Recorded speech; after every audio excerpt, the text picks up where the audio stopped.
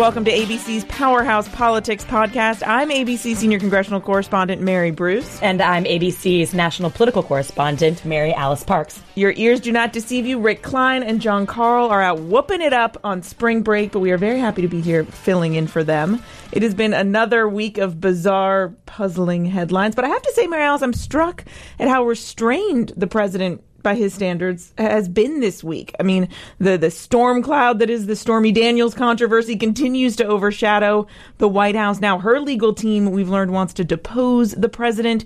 They seem to be doing everything they can to keep this story in the news, and yet the president, who often declares himself to be a proud counterpuncher, still has yet to say a word publicly about this. Not a single tweet.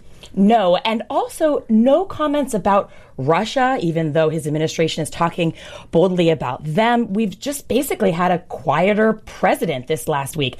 But, the stormy storm does continue just to take the wind out of the sails there at the White House.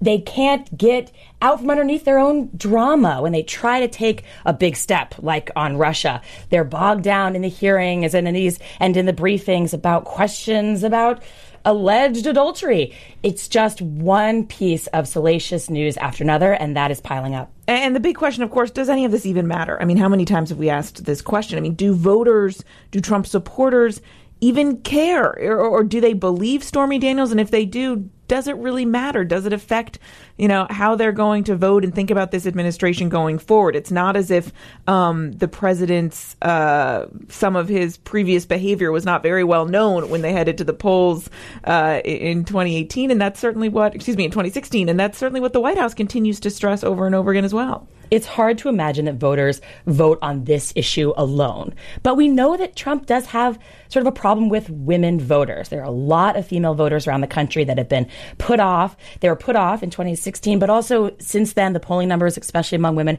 have really slipped. You can imagine that some women especially might just be disgusted with all of this, turned off further.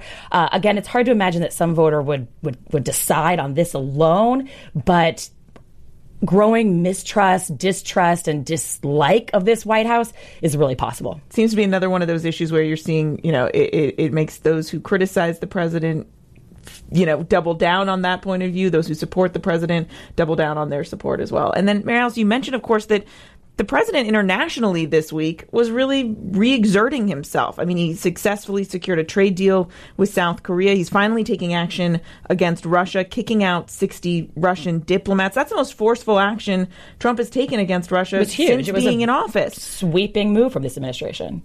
And yet, are they getting the kind of credit and coverage for that? I think, they're probably frustrated that they're not because of some of these other issues that continue to dominate. And they look like they're making progress on North Korea. Yeah. The president optimistic there and outspoken on Twitter on that front as well. You're exactly right. They're trying to re-exert themselves clearly on the world stage. The president trying to show that he can be a global leader in a way that we really haven't seen in a while. But I agree. I think that every time they try to take a bold stand, they seem to be bogged down by these other questions of their credibility. And all of this is happening, of course, as that meeting with North Korea looms. The president originally saying that they were hoping that sit down with Kim Jong-un would happen in May. And now we've learned that Kim Jong-un made a little trip.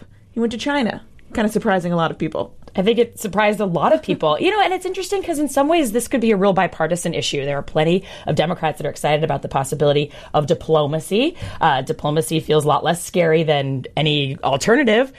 So he might get real high praise on this one as well if they can actually make a meeting happen. That's a big if. Totally a huge, if. A big if. And then back here, there's one other thing that happened this week that's raising a lot of eyebrows and a lot of concern and some legal action now. This is a move by the administration to add this question about citizenship to the census. They argue it's necessary to protect voting rights. Critics say that this will lead to an undercounting in the census, which could have huge ramifications, not just for how states allocate resources, but also for elections going forward, because these are the numbers that are used for districting. And I was struck by the fact that the White House did nothing since making this announcement to try to allay any of those fears. They didn't, Press Secretary Sarah Sanders could have stood up there in the West Wing in front of the podium and said, everyone calm down. Of course, we still want all immigrants to participate. Of course, we're going to try to count everyone, not just citizens, like the Constitution essentially says they have to. She could have said, we're never going to use that census data inappropriately, so immigrant communities shouldn't be worried.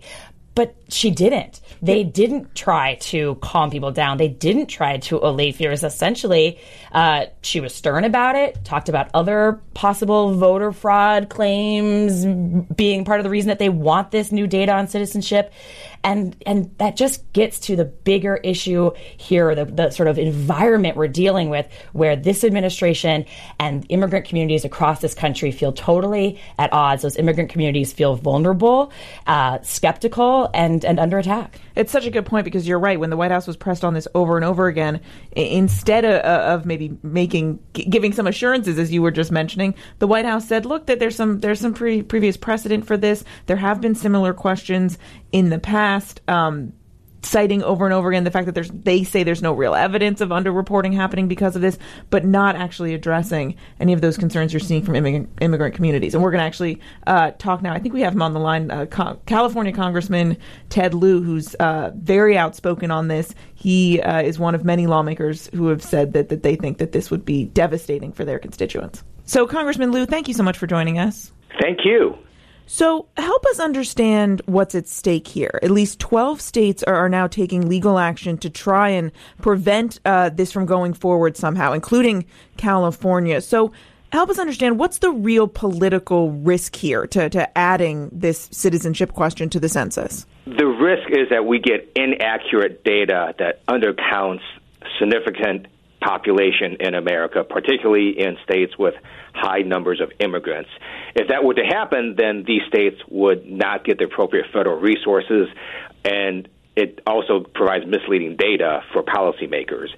As a legal matter, the Constitution requires under Article 1, Section 2, that the government do a count of people in our country, not citizens. So even asking this question is legally irrelevant to our constitutional mandate. But you've heard the administration's pushback. I mean, they say it's necessary to protect the Voting Rights Act, and they say that there's really no evidence to suggest that the response rate will actually decline just because of the addition of this one question. There already is significant undercounting of various populations within the United States, including minorities and populations with high numbers of immigrants. This would make it worse, because if you are undocumented, you're going to be afraid to turn in those papers to ask that question. And for the census, in large part, we rely on people to voluntarily turn in their information. But the underlying issue is that immigrants feel nervous, or potentially feel nervous, about participating in the census because they're worried the administration could use that data in some other way. Do you think that underlying concern is valid? I mean, there's laws in the books that the Census Bureau can't use the information in other ways. Is the underlying concern valid? I believe that concern is valid because of what we're seeing right now. We're seeing ICE go after people and deport them, mothers and fathers, even though they're really just here without papers, not because they committed some serious major crime. And we're watching some of these raids on TV where they're trying to deport people that really have done nothing wrong, other than the fact that they don't have any papers. So I think that concern is valid based on what they're seeing from this current administration. So just to be clear, you're worried that this administration might essentially break the law or break the rules and use this census data inappropriately and target immigrants because of it? And does that mean then that you would encourage people not to participate? This administration does seem more lawless than other administrations, but the primary concern is not what I think. It's what do these immigrants think when they're given the census form and asked to answer that question. Many of them, based on the perceptions that they see on TV and media and radio and so on, they're not going to turn that form in. And what could this really mean going forward for California? I mean, obviously this kind of data is used to allocate a range of services for constituents and voters, but also in terms of districting. It could have a dramatic effect. One reason California and other states are suing is because it could mean that we would lose federal resources. A lot of formulas that get allocated are based on population. We could potentially lose congressional seats if there's a dramatic undercount of California's actual population. And federal resources are designed to help everyone. So if, for example, a business burns down, the first thing that firefighters ask when they go there is not, what is the immigration status of customers and owners who are in that business. They just try to put the fire out. And if you have significant undercounts of people in different states, the resources will be allocated in a way that is mismatched. So do you think this could have a real impact on, say, midterms going forward? I mean, are you going to lose districts because of this? It could potentially have an impact after 2020 if redistricting is done based on inaccurate data. I think it's also very disappointing that the Trump administration is trying to weaponize the census. Since 1950, this question has not been asked about citizenship. The census has been bipartisan. Everyone supported it. And now the administration is trying to make it a partisan tool. And I think that's inappropriate. Do you think that they're trying to play politics here? Or, I mean, that's what you're hinting at? Or is there a real ideological difference? Is it possible the administration is saying with this that they just don't think undocumented immigrants should be counted or included in calculations for any allocations of resources? I think they're playing politics, but even if they believe what you just said, it is unconstitutional because the Constitution says you need to count people, not citizens. And if I can, while we're sort of on the topic of immigration, let's talk about the president's wall. Trump is clearly frustrated that the latest spending bill included just $1.6 billion for border security and fencing. He still clearly wants that $25 billion to build the big, beautiful wall that was that central promise of his campaign. And now he's suggesting the military should just pay for it. Is Congress ever going to approve that? What do you make of it?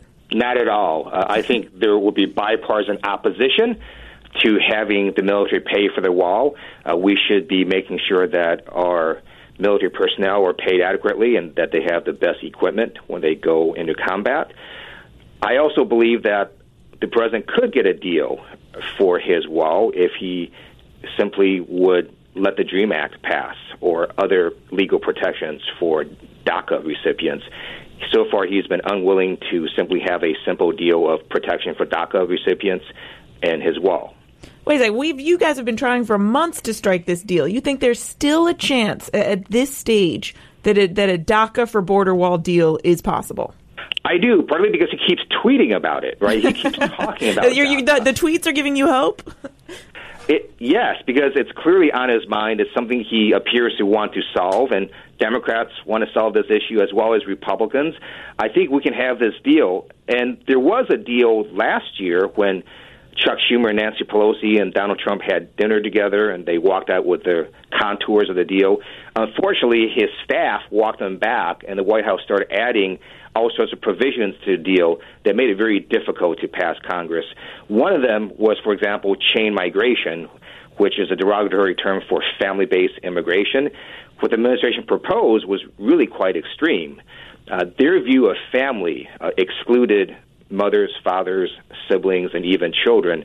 They basically were saying, we're going to ban immigration for parents, siblings, and even adult children. And Republicans weren't even going to go for that. So if the administration keeps harping on that issue, I don't think a deal will be done. But lately, they've gone silent, and they haven't brought up chain migration anymore. But Democratic leadership, by and large, felt good about that big, omnibus, large spending deal.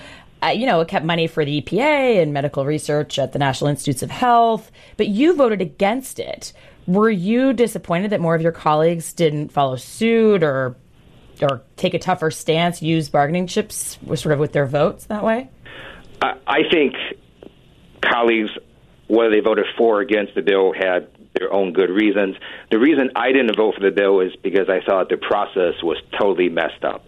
The Republican-controlled leadership dropped a bill of over 2,200 pages with over $1.3 trillion in spending and gave us 17 hours notice before we were voting on it. And I simply thought that's a stupid way to run government. I'm not going to vote for this massive piece of legislation knowing that neither I nor most members of Congress read it. So more of a process issue, it sounds like. But you're also a member of the House Foreign Affairs Committee. So before you go, I also want to get your take on the president's renewed, very clear optimism that he will, in fact, be able to cut a deal with North Korea. What do you make of that? I support diplomacy with North Korea. I support the president meeting with the North Korean dictator. I am concerned, however, that as of today, Donald Trump still has not nominated the U.S. ambassador to South Korea, who would be an important part of those talks. We don't have a Secretary of State, and in addition, the Trump administration's North Korean expert resigned last month. So he's going to go into this meeting missing half his team, and that does trouble me. Realistically, what do you think? Well, what are you putting your over-under on the fact that this meeting could actually happen in May, which is, just a couple weeks away? I think the president really wants that to happen, and then you see, again, his staff trying to walk him back. I don't think that timing matters as much as just having the meeting happen at some point. I do think we need our president to be fully prepared before he walks into that meeting, and right now we don't have a very good team that is helping him. I'm also deeply concerned about the appointment of John Bolton as National Security Advisor. He has argued for a first strike on North Korea.